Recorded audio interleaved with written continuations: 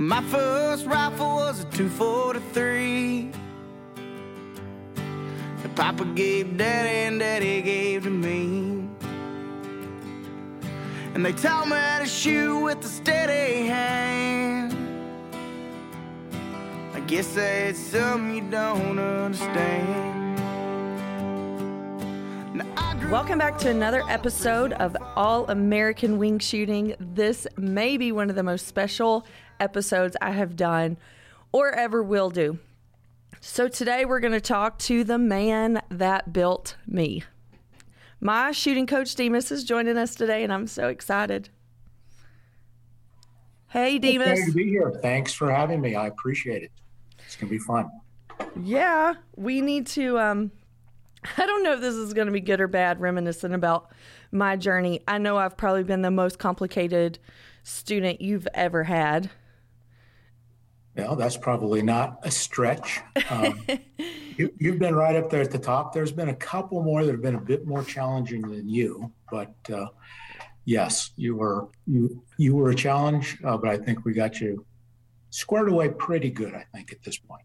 Yeah, so I don't know if there's been an episode that I haven't talked about you on, just telling how I got to where I am, but Jeff Barnes with Ducks Unlimited, which we've gone to banquets with him, he was on recently, and we were just talking about how DU Connected connects a lot of people. And I've never been a duck hunter until recently, but I never would have found you if it hadn't have been for DU. And they set me up for epic failure and hosting a ladies event. But I thought I could do it. You know, who knew that sporting clays would be so hard? And so I found out the hard way, and I said, y'all better find me a coach. And they gave me your number, and that's how we met. I had no idea that was the genesis of all this.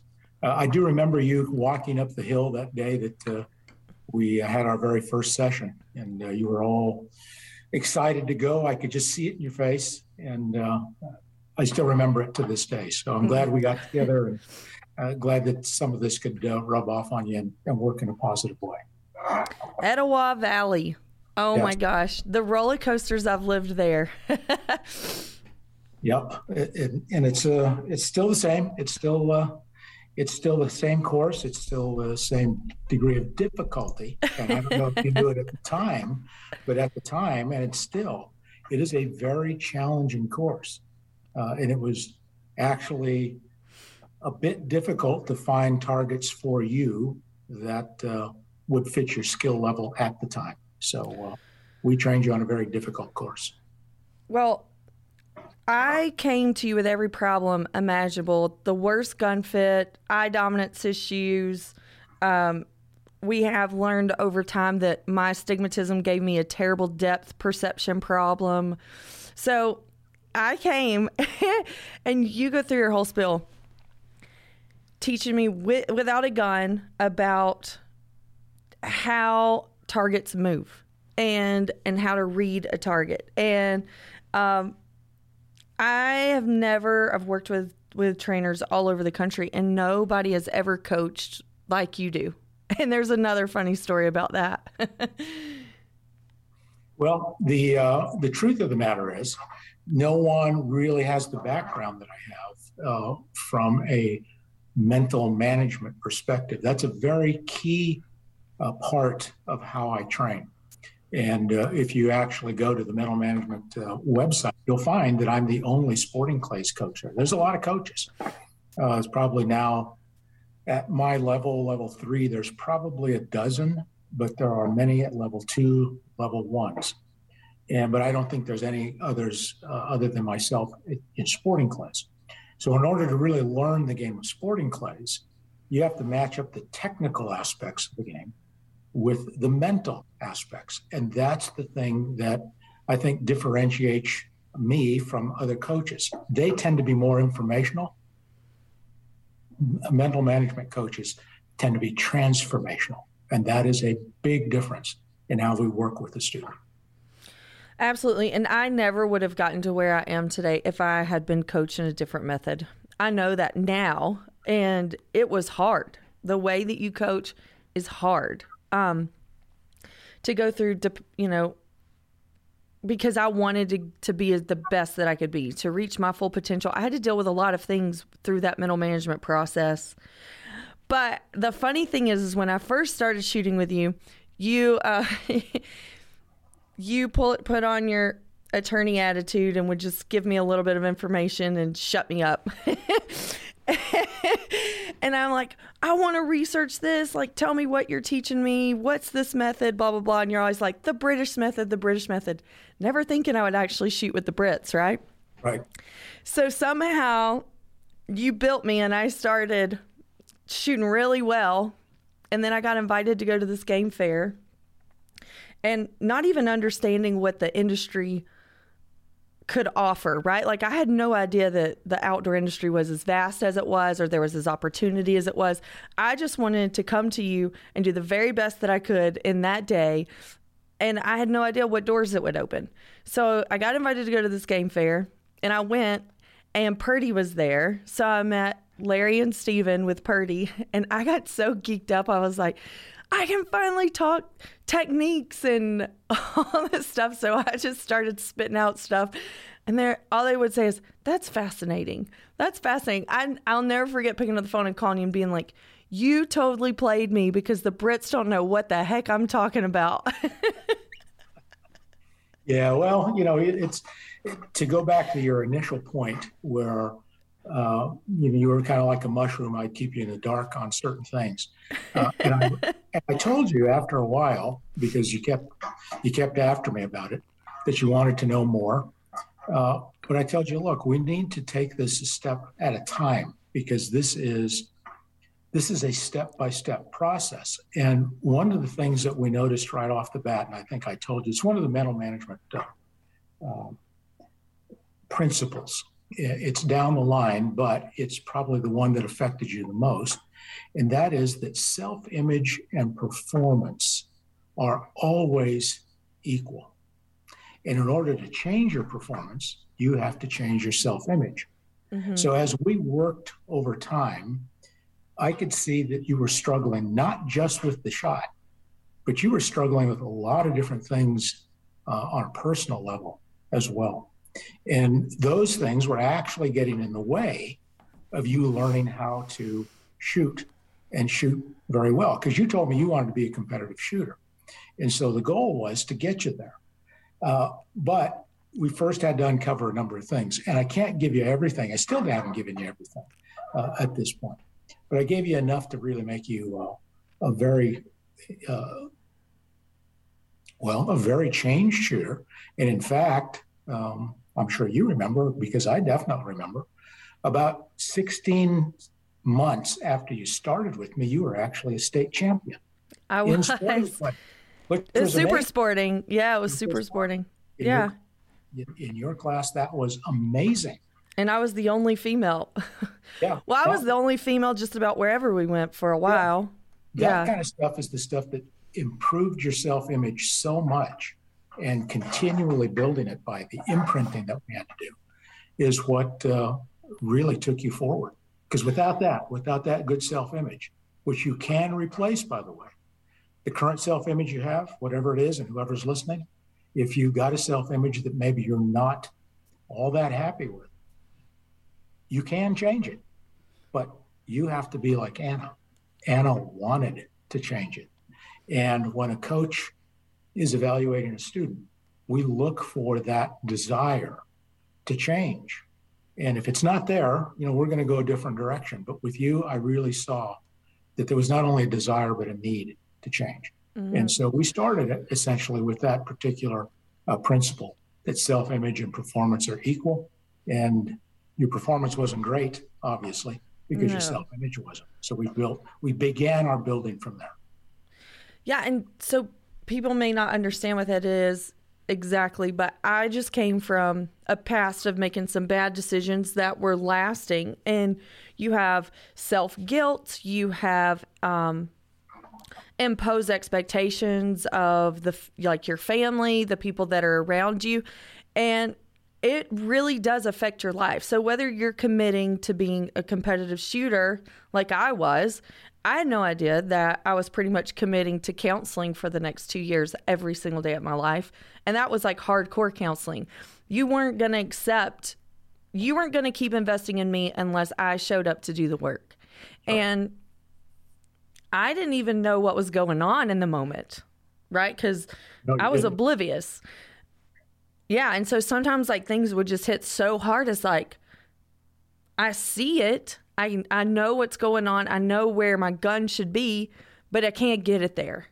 And learning that the way that we'd have to like work in the subconscious when we were on the clay course, and how I'd have to shut off everything. And especially with women, we're always multitasking and juggling things in our mind. So if we'd had a train wreck of a morning, most of the time men can shut it off and just go straight to work and get to business. But women will worry and obsess over those things in the back of their mind over and over and over. And it's a complete and utter distraction to where their focus should be for the rest of the day. So I learned through shooting about what a train wreck I really was mentally.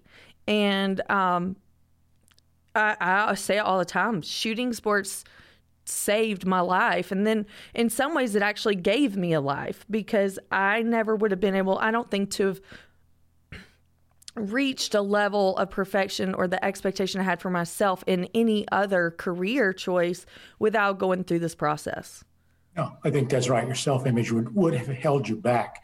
And people need to understand that in order to have a really good performance, and I don't care what it is you do, whether you're a shooter, you're a dog trainer, whether you're an attorney, three things have to match up. They all have to be the same. You have to know what to think about consciously. You have to have the skill set, which is in your subconscious, but the gas pedal is the self-image. So even if you have the skills and you know what to think about, if your self-image is not good, you cannot perform to your highest capabilities. And you're right. When you find a skill in, like you did, what you particular found it in sporting clays, as you got better, as your self-image got better and built with the sporting clays game, it flowed into the rest of your life. There's no doubt about that. And it affected the rest of your life. So for transformational purposes, for people that are listening and thinking, well, you know, what do I need to do to change? How can I change? What do I need to find that can help me do that? If you have to try and do it on your own, it's very difficult. You need a professional to really apply information that the first thing a professional does when we get together with you is we're going to look for information that you already have, but maybe don't even know you have. So we have to uncover it, or we have to impart it. That's the first thing. The second thing is we have to, as professionals, we have to apply it. We have to make sure that the information that we give you is correct. So from a sporting clays perspective, that's the technical aspects of shooting and some of the mental management pieces. Third thing we have to do is we have to confirm it. The professional has to confirm it for you. So constantly, if you think back to the time when we were shooting, I would always give you very positive feedback. I would never give you negative feedback. We're solutions-based coaches. Transformational coaches are solutions-based coaches. We don't talk about the mistakes. We talk about the things you need to do to change. Right. So providing information, applying it professionally, confirming it from a professional standpoint, which takes the doubt out of your mind, and then continuing consultation, which is basically what we're doing right now, to make sure that you stay on track. Those things will help you transform. If you don't have those things in place, it's going to be very difficult. Well, and you didn't always give me the answers. Even still to this day, I get some. Never gave you the answers. Never gave me the answers. And it was hard. You'd park that golf cart and I'd be like, here we go.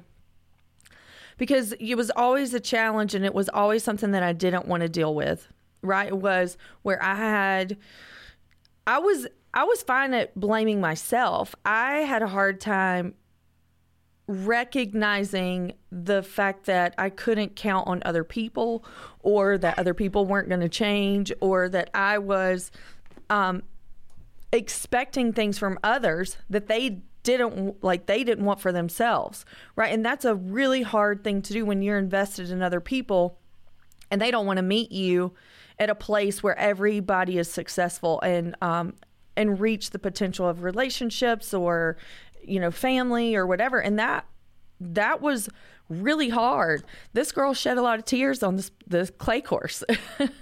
Yeah. And you're right. I never gave you the answer. I made you come up with the answer. It's, giving you information is one thing, but resolving questions, resolving issues, that's something that you have to do. What I could do is I could lead you, and I would lead you. And sometimes it would take you several weeks to come up with the answer. And you would send me a message and you'd say, you asked me a question, here's my answer. And you'd say, well, try again. Yeah, or try again. But I think that built you. That helped to build you. It helped your thought process. And as you realized that you were able to solve those issues, again, it built your self-image. So our job as coaches, when we want to have you attain a higher level of performance, is we have to build that self-image. Because again, self-image and performance are always equal.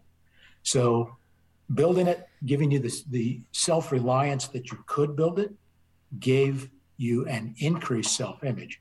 And again, that rolled through the entire Anna lifespan and has affected everything you do.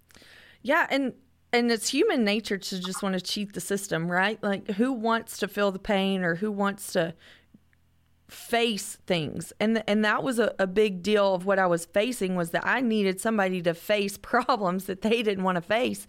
And so, just being honest about this whole thing, shooting sports helped me way more in a personal life with personal relationships than it did even with my game. Sure.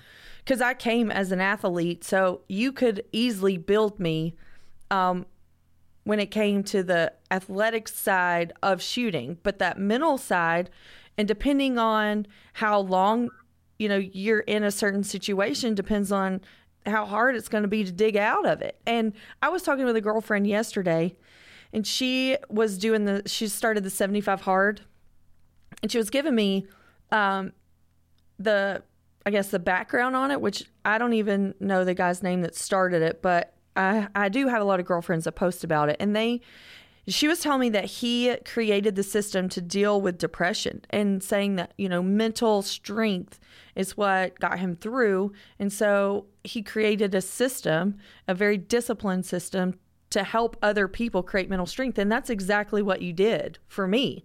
And the bonus of working with you and not doing it on my own, number one, you could call me out on my BS, which I needed a lot. And number two, I didn't have to do it alone. I just feel like I probably gained more from having you there guiding the way, instead of me just picking up, with, oh my God, my book just left me. With winning in mind. If I'd picked that up by myself and not had you to keep me accountable through all the steps, I wouldn't have achieved as much. No, and I think that's actually a mistake that people make, thinking that they can watch a DVD, or they can pick up a book, they can read it or watch the DVD, and they can learn from it and make the changes that need to have happen. But remember, when I was talking about the transformational steps, the second step is professionally applied information. So if you just picking up a book or you watching a DVD with no professional there to guide and to provide the feedback and the confirmation that you need, it's a losing game. It just doesn't work. And in fact, you're one of the very few people who have actually kind of gone through almost the entire system. We never got quite to the very end, but we got very close. Only about 5% of all people do. And the reason is, and you said it earlier, it's hard. Mm-hmm. This type of change is difficult, and you've got to have somebody pushing you to do that. So again, if you're listening, don't fool yourself that you can pick up a book or a DVD and read it and change. You won't. find that professional who can apply it and confirm that things are going in the proper way, and then provide that additional consultation down the road. That'll keep you on track. Yeah, because when I signed up for shooting lessons, I had no idea that I was going to have to deal with my heart. I mean, that's really what happened, right? Because I had a pretty hard heart when we showed up, and so I just wanted to shoot things, and it felt really good to come and like blow off steam. And a lot of people do that. They use shooting sports as an outlet to get away and an escape. And for me, I found that was actually the solution. And I was very fortunate because this was all by chance. Like, I didn't know anything about your program. And actually, the people that gave me the number didn't know about your program. I think you're probably the best kept secret in shooting sports. I've seen you shoot some serious scores. I don't think I've ever seen you shoot lower than a 96. That would be your bad day. And it was probably, 40-mile-an-hour winds and pouring down rain. And I remember that one. I've seen you shoot multiple hundreds every year that we've shot together. And it's not because you're an amazing shooter. I mean, those skills, and this is a point that I always go back to. You say once you get to a certain level, everybody's got the same shooting skills. It boils down to who has the most mental strength. And that's with everything. That's with people's careers, any type of sport. It overflows into every aspect of your life. And I sat there and watched you consistently stay on top. And I loved it when I got to the point where when you would say, how did I even miss that? And you get to the point to where you're so focused and you're so confident in yourself and you understand what's going on to the point that when things don't happen, you're like, there's no way that happened. Like, that'll never happen again. And you go right back to your best self. Right. I mean, what you've just expressed there is the difference between hoping you're going to break the target or hoping you will achieve whatever it is you're doing and expecting to do it. And that's a vast difference. It's as wide as the Grand Canyon. Most people fall into that category. 95% of the people fall into the category of, I hope I'm going to be able to do this. Most of the shooters that shoot hope they can break the target. The master shooters and those master shooters at the top of that particular class expect the target to break.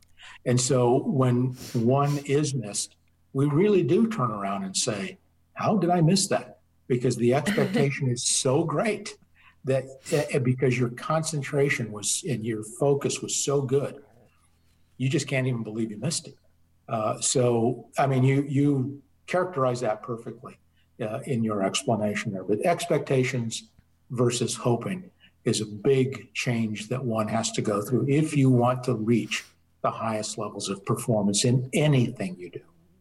Yeah, and I'll tell you where this came into play. So, and I guess I went a little early, but you built me 6 months later. Like, we started, I think it was April 14th of 2016. So 6 months later, I went to North Carolina to go take my NSCA test so that I could become an instructor, and we were going to tag team the world. Right. And so, before that, for me to even win my first tournament was so crazy because I couldn't find the right gun. I just didn't have confidence with anything I picked up. And you brought Old Trusty. And Old Trusty was an old school CZ. They don't even make these measurements anymore. They do have the same gun with the name, but it has been standardized for the measurements. And I picked that up in the parking lot at Garland Mountain, and I'll never forget, I'm going to win tomorrow. Like, I remember picking it up and saying that. I won my first tournament the very next day, and we were at Noontula up in Blue Ridge, and I had a Stetson on my head, and I was like, okay, this is the life. I'm going to do this every time I show up, and it felt so amazing. And so that was, I guess, early or late summer or something, and then Or like, go take your test. So I went to North Carolina, and here I was, brand new shooter. I don't know. I'd probably shot 4 or 5 tournaments maybe. And I was shooting the same scores as AA shooters there. And I was the only female there. And, I did have my pistol background. So I'd been through tests and getting certified and under pressure with shooting, but nothing like being prepared like what you had prepared me for this. So here I am with one of the instructors that have been there for forever. And I just remember being picked on, literally being picked on as a female, maybe not. But definitely because I had to admit that I'd only been shooting for 6 months, and people were like, why are you even here? Like, you don't even belong here. And so I'm like, okay, so every time we had to demonstrate, I always got picked to do it first and all this stuff. And I got put through the ringer getting my certification. And at the end of the weekend, I was the only one that made a 100 on my certification because nothing shook me, and that was when, like, I had been in Kevin's catalog, and then they had the catalog, and then they made a big deal about that because, like, oh, well, you're just a picture taker, blah, blah, blah, and I'm like, no, I pretty much came here to kick your ass. And we were all supposed to be on the same team, but then I had to defend myself. I had to protect my self-image. I had to go into that mode that every time I picked up the gun, I was there to prove myself. And that was 6 months after we got started. And I'll tell you, every single time I pick up a gun, I feel that same pressure that people are just doubtful and all that stuff. Maybe because I found such a passion for sports or shooting sports because of the healing process that I experienced with you that people don't know about. Right. Yeah, and I'm going to take you back into that conversation that you just started here, just a little bit, okay? Because you said some very important things there. You said you picked up Old Trusty. You said you were going to win, and you did. Yeah. Now, when you first walked up to me 6 months prior to that, there was no way that you even thought you were going to hit a target, let alone win.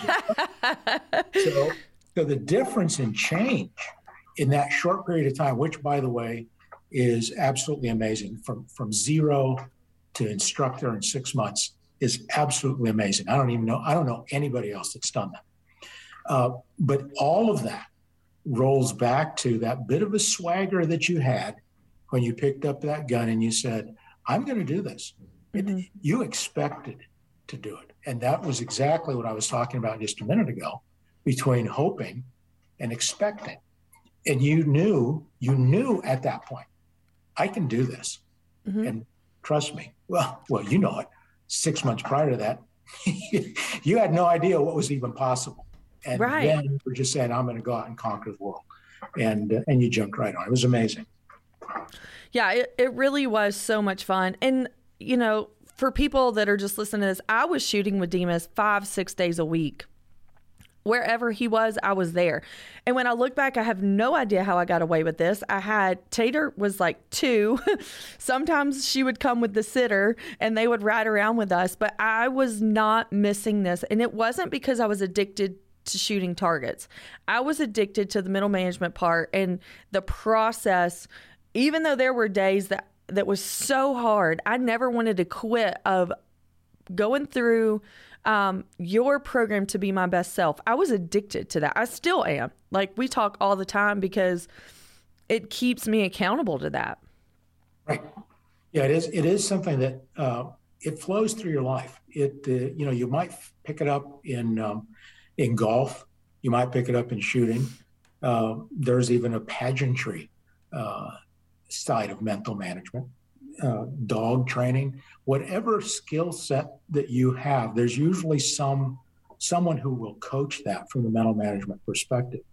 But the thing is, it is a life-changing, life-altering system that I do believe you can become addicted to it. I'm addicted to it. Every time I pick up my gun, and you said it yourself, you haven't seen too many low scores from me, it's because I operate on that particular system all the time. When I'm practicing and I put my lawyer hat on, it's the same thing. So I think it can help you achieve the highest level of performance possible with the least amount of effort. Because once it becomes something you learn, you can continually go back to it. You have a process that you can check. And it's one of the important things about mental management is learning the process and the steps that you go through to perform whatever it is you're doing. If something happens during that performance, you can go back because you have a process. So you can go back and you can look at it. You can now assess and answer the very important question of why didn't it work? Because you'll know why it didn't work, not wondering. And I think that's a big problem for a lot of folks. They're not quite sure of why something didn't happen like they wanted it to. And we're talking about steps 1 through 7 for shooting. You can go back and know exactly, like if you don't move, you can go back and identify what to fix, make that change, get back to success. But you're also referring to life. And there's a point that I want you to talk about a little bit, because I never really thought about it going through because I was so hungry of being my best self and this just wasn't a thing for me. But then once I stepped into like your shoes of the role of instructing and coaching and influence, there's a difference between ego and a positive self-image. Yes. And I think that is so important for people to understand the difference. Well, there are those that they're a bit arrogant in their approach to things. And I would say that's more the ego talking, as opposed to having the confidence level to know that you can perform at a high level on demand, by the way, which is that self-image. The changing self-image will allow you to perform at that high level anytime you want to. And that's the critical part about it. If you don't know how to make that change, if you don't know how to control your mind, then it's then really a question of, is it my ego talking, or is it really the confidence that I have, the self-image that I have that I can achieve whatever it is I need to do? The two are different. And, when you ask anybody about whatever it is they do, and you ask them how much of what you do is mental, they'll tell you, well, geez, it's 90% mental. And then you ask them the next question. Well, how often do you practice the mental side of the game? If it's 90% mental, hopefully you practice a lot. And they look at you and there's crickets, because they have no idea what you're talking about. They have no idea how to do that. What I gave you was a way to do that. And now when you run into a difficult situation, you have a process that you can follow. And that process helps you get grounded again and find yourself again. It's a big deal. It really is. It is a big deal. Those are the differences, I think. Because with ego, it's, and this is a little bit of a different perspective, but it's like you get all jacked up, right? Your adrenaline's flowing. You're just out there to rock it. Now that I've moved into a mental management program and process, I become more calm because I go into that zone, right? So I'm collected, focused, all these things that, like you don't see, like you get these basketball players on the court or whatever, and you see tons of ego and stuff, it's not common that you see them go into like this calm thing that I'm just here and I'm like, people just fade away. It's almost like the world just disappears and all I see is my job in front of me. Right. No, I agree with that. That's a little different perspective than what I gave you, but accurate nonetheless. So working on that self-image for folks is the thing I think that will take you the furthest. So, find somebody that can help you do that. Find a coach that can help you do that if you're listening to this particular broadcast. There are other things in the realm of principles of mental management that are critical as well. And one of the things we've talked about here, we've alluded to it several times, but never really gotten into it. And that is that the conscious mind can really only, it's the number one principle of mental management. The conscious mind can only focus on one thing at a time. And unless you know how to control it, you really can't focus on one thing. You might be focusing on the wrong thing when you're trying to perform. And if you'll think back to some of our sessions, that was really something that I drove hard for you to get. And you did. You got it.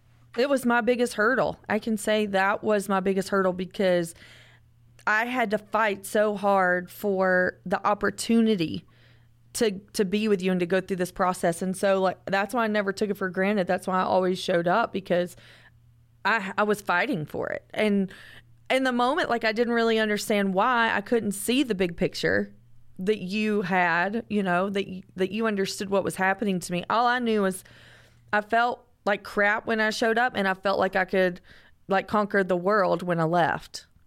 Yeah. And that, you know, that feeling made me like want to come back. And I was driving when Garland Mountain opened, I was driving an hour and a half each way across the mountain, 5-6 days a week. I still don't know how I did that. But when you turned me loose and then I started hosting events, I'll never forget my first trip to Wisconsin, down in Milwaukee. A group of NAVDA ladies that I met through Pheasant Fest, maybe my first year, maybe my second, had me come up. And the thing about them was they work all year long to have a great dog. And then they don't have the shooting skills because they're, the game they play, they have a designated shooter. So they've got this dog ready to roll, but they don't have the confidence with shooting and handling to take their dogs out. So I was going to travel around and help, you know, the ladies through NAVDA. I'll never forget that first time we sat down and and I set things up as similar to the same process as I could to what you had modeled for me, even though I only had 24 hours with these women, right? So we started at a table in a classroom session, and it had nothing to do with techniques or shooting or anything. It was like, why are you here? What is your why? Like, what drives you to do this? What makes you commit to this? Why do you commit to your dog? And really get to those layers, especially with women, because they get so emotionally dependent on their dog. I tell you what, there was, 20, 25 women there.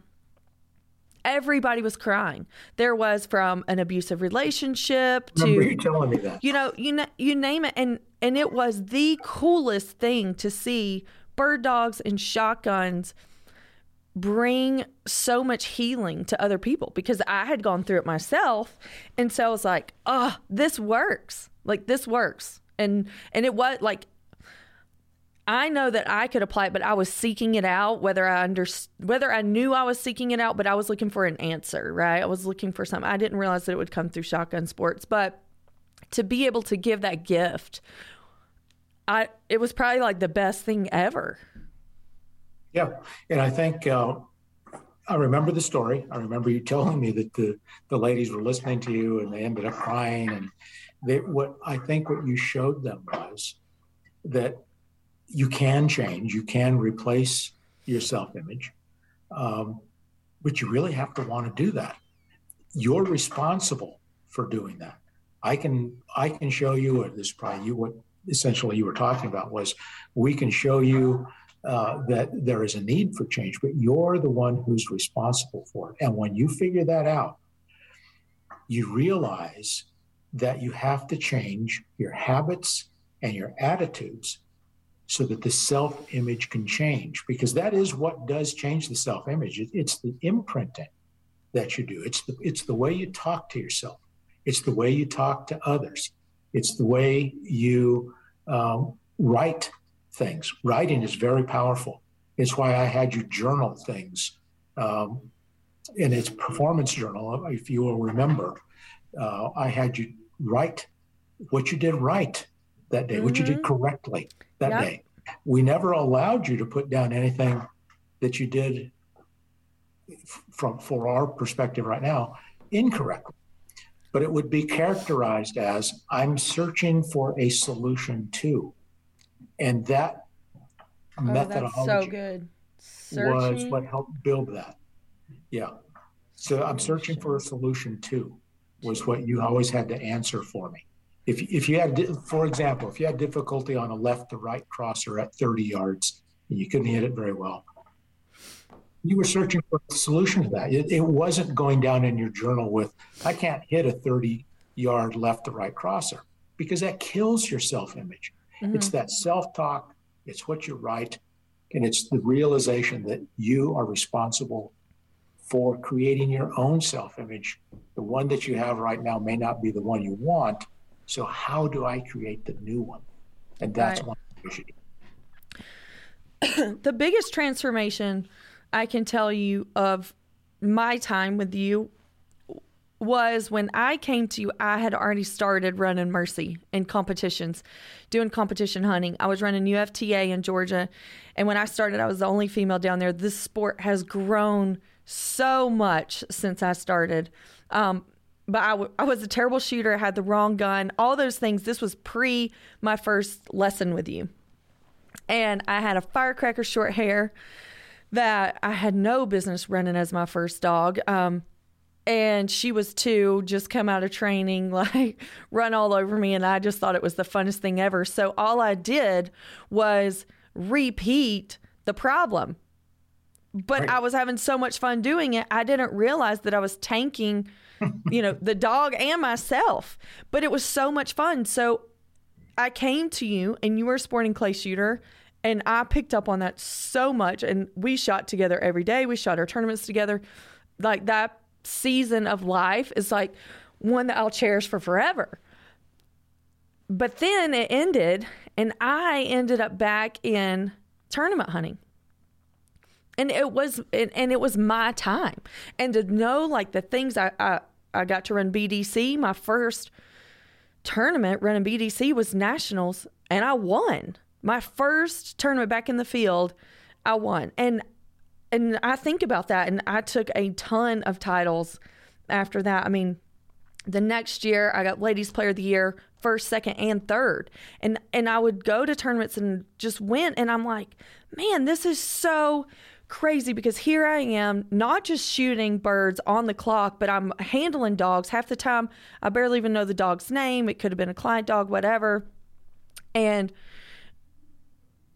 I saw firsthand what that process had done, because I even upped my game, right? So sporting clays is one thing, but to throw a dog in there and live birds and things that you can't predict on the clock, and traveling all over the country, being on the road, hauling 10 dogs plus, whatever. I mean, throwing me the deep end of the pool is exactly what I did. And I was pretty good at throwing you a curveball and being like, okay, well, let's go do this, and just skipping some steps and going for the big one every time.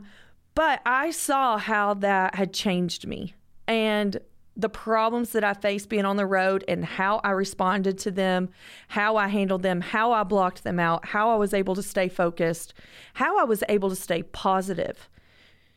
I'm changed. So if I had not taken those 18 to 24 months and threw myself back into what I wanted, like I wanted to be a trophy tournament hunting winner more than anything in the world.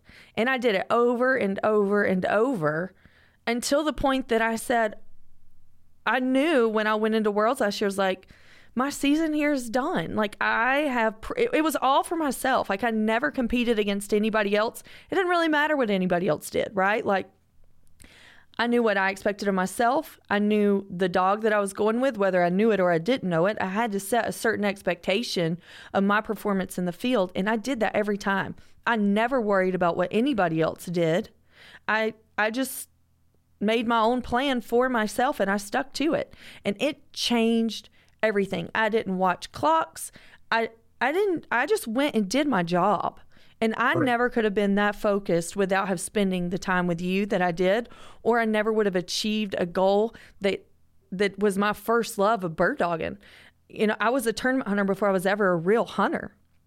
Sure. So yeah, like I celebrate that every day. Yeah. Well, you said a mouthful there, and I'm going to pull that apart just a little bit. Okay.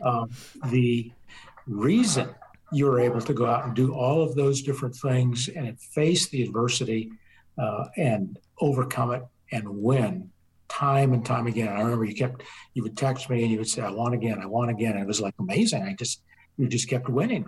There's nothing better for a coach to hear that, the student is using the system and winning and winning and winning. And so you were doing that. That all led back to that self-image, because you knew and you felt that you could do that. You had the expectation that you were going to be able to do that. And then you said something else in that discussion just a second ago. You were really competing against yourself. And, I think back to the times when I was a child, and parents, if you've got young performers out there, you are their coach. And what you say to them, how you say it to them, makes a huge difference in the development of that child in all aspects of their life. And so I think back to my own childhood, and I thought, I really sat down, I actually thought about it, and I thought, my parents were absolutely awesome. I always felt, that I was a winner. And I competed in baseball, basketball, and track. And it didn't make any difference what my score was when I came back. My parents were not educated people, barely made it out of grammar school. But what they did say to me every time was, did you do your best? And that was the question they asked me. Did you do your best today? And I said, yeah, I gave it all I had. Well, then you won. And that probably did more for me as a person than anything else that has ever happened to me, is they built that self-image. I don't think they realized what they were doing. Yeah. But they were building a self-image. I thought I won every time I did anything, I won. Okay. Because you gave your best. I did. I gave my best. All that mattered was, did you give your best? It didn't matter if your name was at the top of the winner board or not. Did you try your hardest today? And that's all that matters. So, and I coach my students like that today. They go to a tournament. I don't ask them, did you win? I ask them, did you do your best?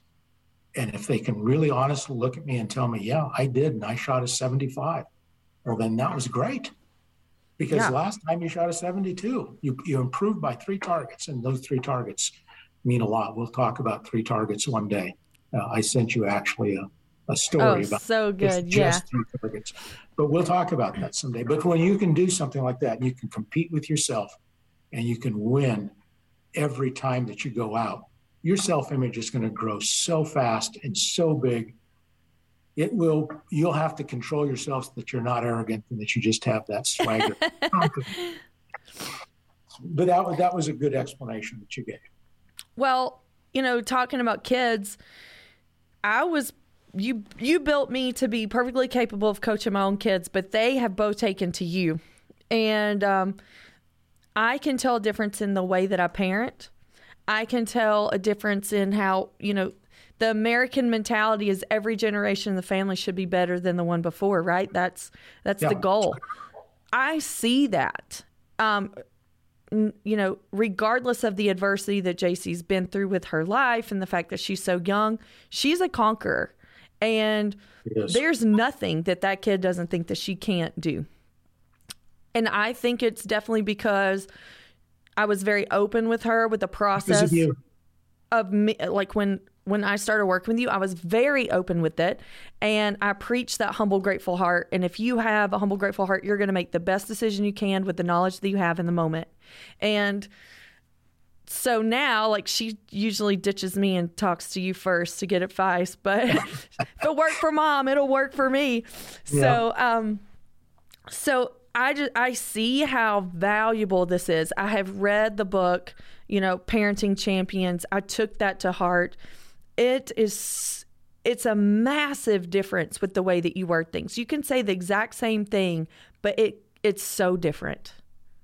It is. And parents, remember, you are the coach of that child every day, every minute of the day. You may turn them over to somebody like me for a period of time, but when they're back with you, you've got to maintain what we have taught. I have conversations with the parents all the time. of a young shooter. And we'll talk about what we talked about that day, because what I want to impart is the importance that the parent reinforce what I have done, not take it apart. Mm-hmm. The self-image, especially a child's self-image, is so fragile that the ability to protect it, every parent wants to protect it, but somehow don't know how to do that. And so if they understand where you're coming from as the coach, and then they begin to get a different thought process with regards to how they have to interact with their child, you can actually watch that child's performance grow and self-image grow very, very quickly. It's amazing when I have someone who takes to that, and when they don't, you can see it in the child's performance and just how that child walks away from things. So it's kind of an interesting thing. But that book is a book that you might want to pick up, Parenting Champions by Lanny Bassam. Excellent book if you are a parent. Yeah, and maybe that's motivation for parents to do this hard work, is they know that they can be the best parent they can and give their kids the best gift. It's just life-changing. Like Hallie Joe's 8, she'll be 9 in November, but the things that she has confidence to do, she doesn't think twice about trying new things or shooting in front of people or, talking in front of people. She has been mic'd so many times in front of crowds of like 200 plus because she's confident in herself and her own knowledge of whatever it may be, even though she's only 8. But this is because this is all she's ever heard. Right. You're prepared. You've been taught properly. Have confidence. Trust your training. I say that so many times still, like, trust your training. And something that I've told you, and I didn't get in as much depth as I would have loved to, but when I was in the boxing gym, I picked up not a shooter. I picked up a boxer, a fighter who's come into MMA, and helped him because his trainer, which was my also trainer in the gym, we were having a conversation. We're like, he's missing that self-image thing. He gets in the ring and he starts doubting himself, and I was like, trust your training. Like I can transform this kid. And he ended up having a lot of the same pressures that I had, with outside influences and those kind of things that would cause him to doubt himself. So I just went to work and did the exact same thing and remembered all the bullet points of what helped me the most and just started sharing with him and having him work through those processes. And he's a night and day different kid and winning and all this stuff. And so I was so tempted to just be like, okay, I'm going to call you and I'm going to go through the whole program, because then I got addicted to sharing and seeing other people's rewards and other people find their best self. And that is another addiction on top of feeling like a conqueror. Right. Yeah. And one of the reasons I coach is because of that. It's the feedback that I get when someone gets a scholarship somewhere. You scholarship a kid to Auburn or I've got one right now who's probably going to end up at Clemson. That's a big deal. And why are they getting there? Because of the changes that you've helped them make. And, when you get that kind of feedback, it is something that you get addicted to. I love to coach because of those particular types of things. Or when someone, I've been doing this kind of thing with the mental management piece of things for probably a little over 15 years now. But recently I sent you something from a guy who's now in his 50s, mm-hmm. who I took under, I sent you the text he sent me, and it said, you took me under your wing at 20. You helped coach me along. You were tough when you needed to be. You helped me in the 30s when I was in my 30s. Now I'm in my 50s and you're still doing it. That kind of thing is that feedback is what a coach needs to have to say, this is all worth it. It has nothing to do with money. It has nothing to do with anything like that. Notoriety. I hate notoriety. I know. Nobody even knows your name. I'm like, how do y'all not know this man? I don't like it. I just want to help those folks that, are truly seeking it out, because not everybody does. And those that seek it out, I'm there for you. So that's what drives me. Well, I appreciate it. I would never have made it this far. I didn't even know this life existed. And so I'll never forget. I had to. We're like, okay, you got to get you a gun that you can commit to, right? So I was like, okay, well, I'm going to get me an old trusty. So a friend that I was tournament hunting with was working with CZ, so we reached out to Dave Miller, who was their shotgun manager, to get me a gun. And I'll never forget, we sent him my measurements, and he was like, no way, no way that you shoot that. And then I ended up getting guns from them, and there were times I just didn't think I could miss. I mean, it just fit so well. I didn't think that I could miss, but putting my resume together, I'll never forget. I met them and did my interview to work with them at NRA in Atlanta. I think that was 2017, so I'd only been shooting with you a year. And I had to put it on paper, and I thought, wow, that reflection, looking at my computer screen, I'm like, there's no way this is me. Like, I'm talking about myself. And then he told me to put down a list of things that I wanted to achieve in a year, 5 years, and maybe 10. Maybe it was just a year and 5. Well, I only stayed with them before, well, that's a different story, but I sat down and I explained this whole thing with him. And when I showed up to NRA, I had done a photo shoot for Glock. So here I was, like, life size on this Glock booth, working shotgun section over here at the CZ booth. And I'm like, I didn't even know this world existed. And how in the world have I fell into it like this, And so I have fought not going back to an old career, like what I went to school for and stuff. But when things like that happen, purpose trumps everything, and living by faith and just knowing, like, this is my calling. Like, every trip, I feel my experiences changed the life or made somebody else's life better. So it's like, you can't walk away from that. No. So I'm sitting here with Miller across the table, barely know him, only talked to him on the phone a few times. So I go and start traveling and shooting with them. And within a year and a half, 2 years max, I conquered every single goal that I had on a 5-year goal. I did that overnight. And I remember sitting back saying, I got to make a new list. So what I did was I went through the process. I prepared myself. I put it on paper, and I never said no. And every interview I ever do now, it's like, I'm not special. I just never said no. I wasn't scared of the work. It was hard, and sometimes I hated the realization of reality, or, having to live with the guilt or the embarrassment or whatever I was having to face about myself to go to the next level, because that's the hard part, is you're holding yourself back. So you got to deal with yourself, your inner voice, to get yourself out of the way to go be your best self. No, it's true. It's and that is that's the point I was making, when people realize that they're responsible and they have to change their habits and attitudes. That's really hard to do. Yeah. It's why so few people achieve the highest levels. One of the things that you'll hear is that 95% of the winning is done by 5% of the people.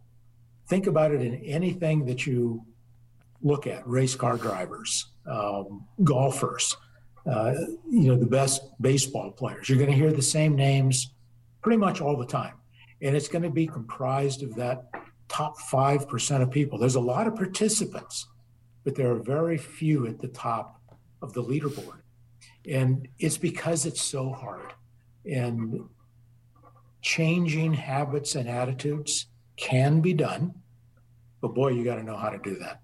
And you've got to have help to do that. You do need to have help. And now that I'm on this side of it, and I'm not finished, like I have more that I want to conquer, and it takes a new level of mental strength every time that you graduate. Every time you set a new set of goals, you have to push harder. So this process never ends, but it does get easier.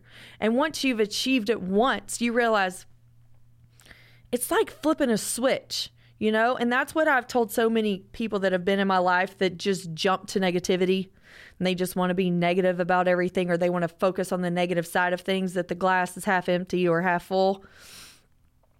It's literally a flip of a switch of how you communicate. And that's the first step, is just stop being negative. And it's amazing to see how different life happens to you when you focus on the fact that your cup's half full instead of half empty. Yeah, that is so important. That is actually the last tenet of the mental management process, which is your self-talk and your writing and the people you hang out with. Basically, all of those things affect your self-image. And it reminds me of a story that I heard when we were in the training class. The instructor was he was a shooter on the U.S. marksmanship team. And he shot with the best shooters in the world. They were all on that team. And he was a new incoming shooter. And all of these guys and gals, because there was a couple ladies that were there that were also at the top of the game, they really wouldn't give him the time of day because he was new. And after a little bit of time, they would actually kind of talk to him a little bit. And one day he was invited to their table, because this was the military, right? So they sat at one table, and the junior officers, which he was, he'd sat at another table. And he tells the story of the time that they asked him to come and sit at their table. So he did. He went and sat there, and he says, whatever they did, I did. They put mustard on their hot dog, I put it on mine. If they put ketchup on their hamburger, I put it on mine, even if I didn't like it. He said, whatever they did, I wanted to do so I could be like them. I wanted to be the top of the game. So he goes to the table after they have invited him, and they asked him, well, how'd you like today's shooting? And he says, it was pretty good. I did okay, and I did this and I did that. And what he was reflecting was his mistakes. Mm-hmm. And they looked at him, all of them, and the top officer at the table stopped everything. And he pointed back at the table where this young officer was sitting. And he says, you go back and you sit back over there until you learn how to talk about your shooting. And he says that was such an important lesson for him that day, because he said what he learned was champions never talk negatively. Everything they talk about is on an upbeat, positive format, because they realize how fragile their self-image is. And so they do everything they can to protect it. So again, your story is exactly on point with that story right there. I caught myself, I mean, now that you pointed out, in the last couple of days, Hallie Joe was complaining about something. And I said, don't bring me problems, bring me solutions. And I sent her off. Like, don't come to me and tell me what your problems are. You come to me with a solution that you need help with. And now I'm like doing it, don't even think about it, because it's been imprinted in me. And now I protect myself. Like, I'm not even going to let the 8-year-old bring me negativity, Yeah. And, I'm doing another podcast, which we never thought I would do anything that was like super chick world, but on the 40 Years to Freedom podcast, it seems like every episode that we record, somehow I bring up the friend group. And it's really hard for moms that get, and this could have been part of my problem too when I first started, is that I wasn't living out my purpose. I had lost myself, and, like, you get into a marriage, whether it's a positive one or a negative one, you can still lose your own personal identity. You get into mom life and you just become somebody's mom. You lose your name, and you just put everybody else before yourself, not realizing that you can't give your best unless you are your best. And a big part of that is, I tell everybody, you are the average of the 5 people you spend the most time with. So who are those people? And do you want to be them? Is that your goal of what you want to achieve in life? And I remember a lady that influenced me as a child a lot, and she would always say, don't take advice from somebody you wouldn't trade shoes with. And it stuck with me for so long. But the problem is, if you're not surrounding yourself with people that you would actually trade shoes with, then you're getting terrible advice. That's right. Those Southernisms, I love them. I do too.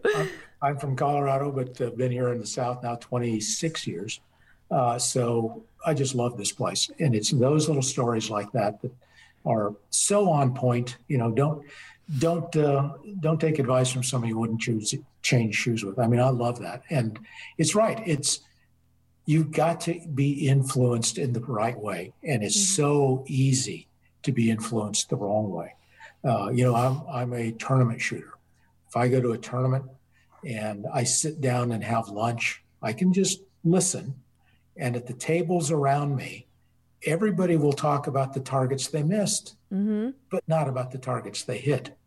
Very interesting. And again, it just reminds me of that story I told just a little while ago, but you've got to really learn how to think, because how you think will actually affect everything that you do.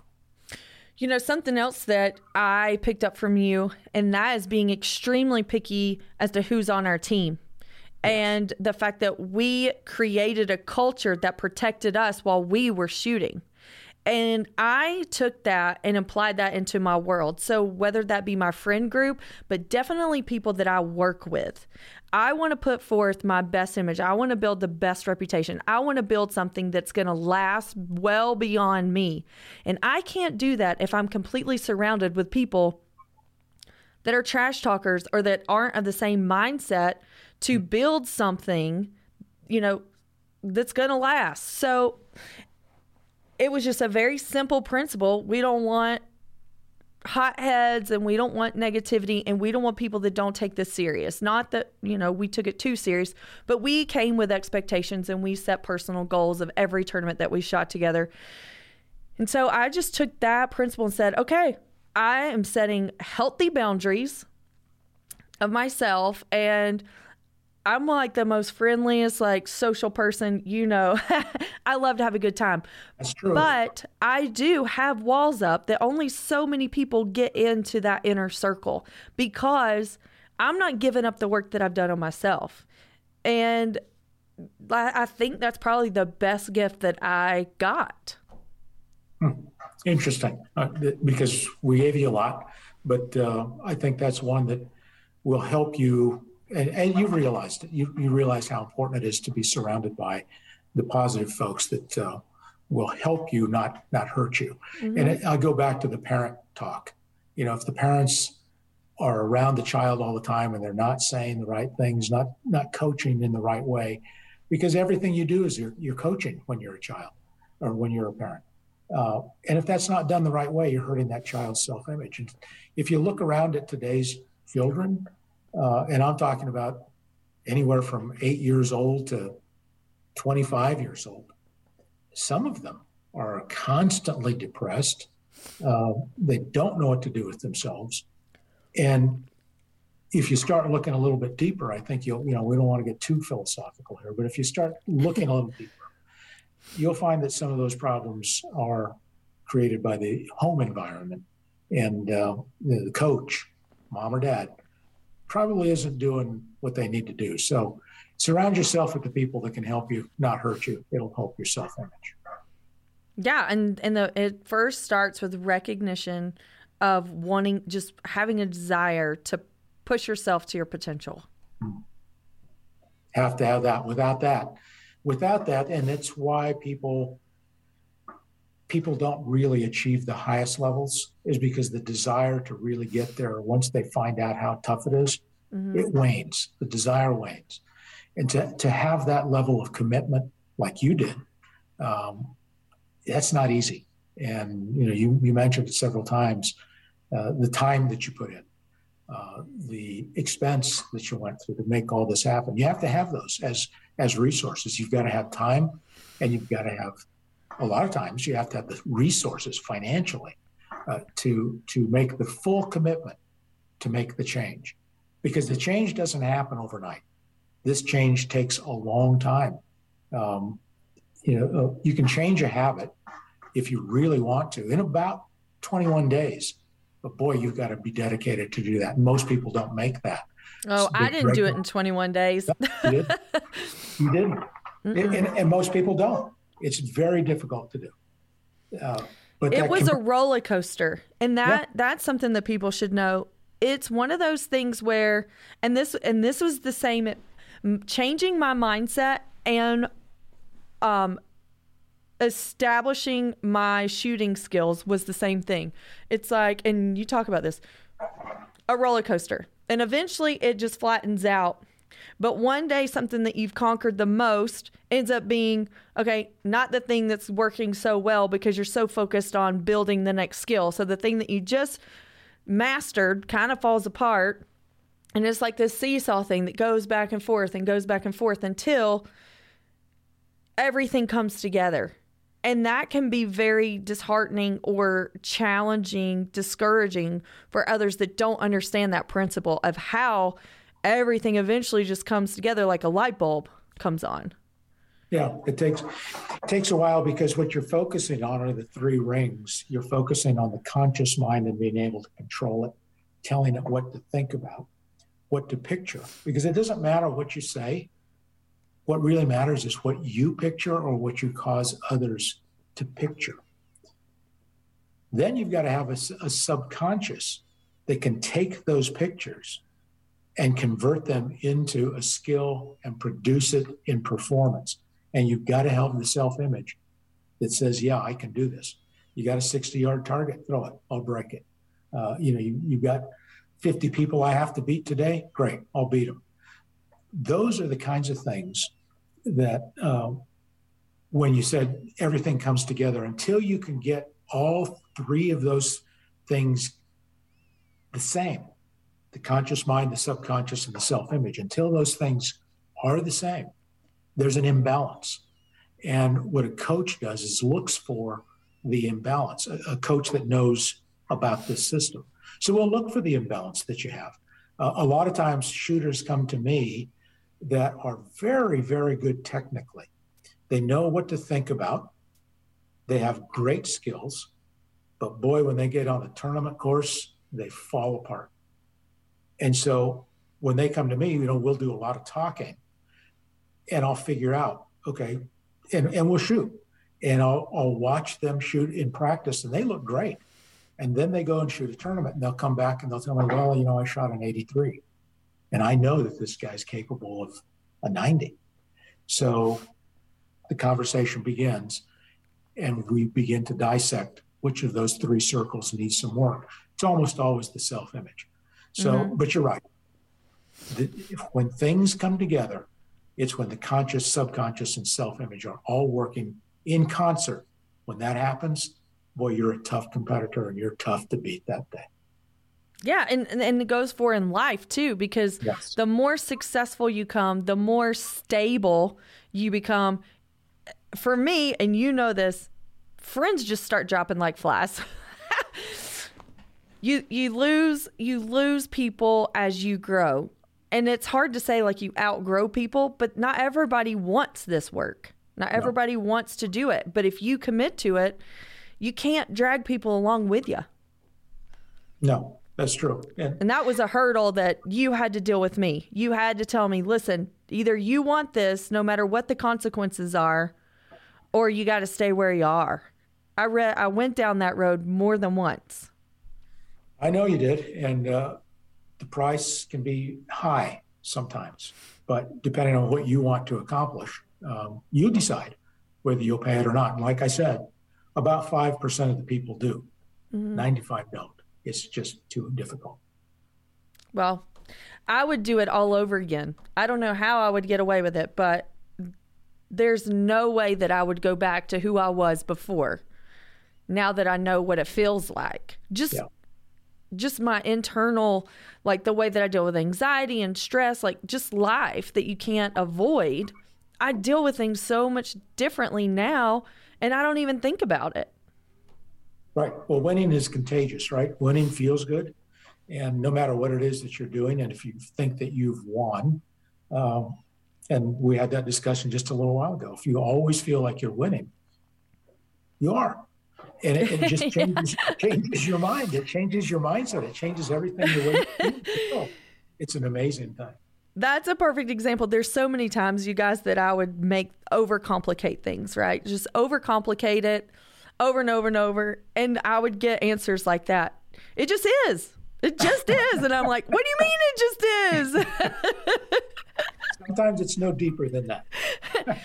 But you feel like things should just be a huge awakening or something when you realize how simple this is. Even though it's hard, that is a difficult thing to wrap your mind around sometimes. Sometimes you can't fathom it. Sometimes you can't believe it was so simple. Yep, and that was really hard for me. Yeah, I remember some of those revelations that you had. You mean that's all there is to it? And yeah, that's it.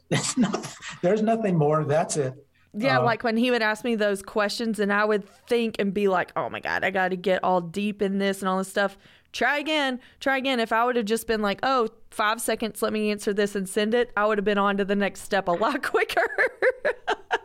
Yeah, it's a painful process. It's a great growth is always difficult.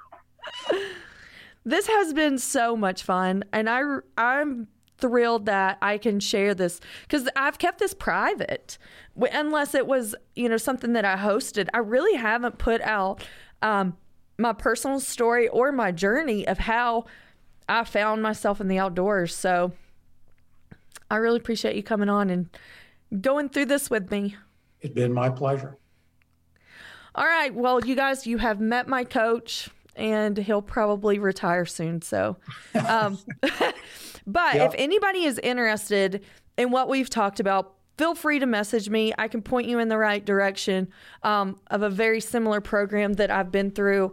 And I actually have done a podcast already with Ed Byers, who is a Navy SEAL, and he's gone through the same exact mental management program. We talk a lot about that on his episode. So no matter what you do in life, this program has answers. It has answers for you to be your best self, to live your best life, and for me, become a champion shooter time and time and time again. And that was a life goal for me. So now we're on to the next chapter, D.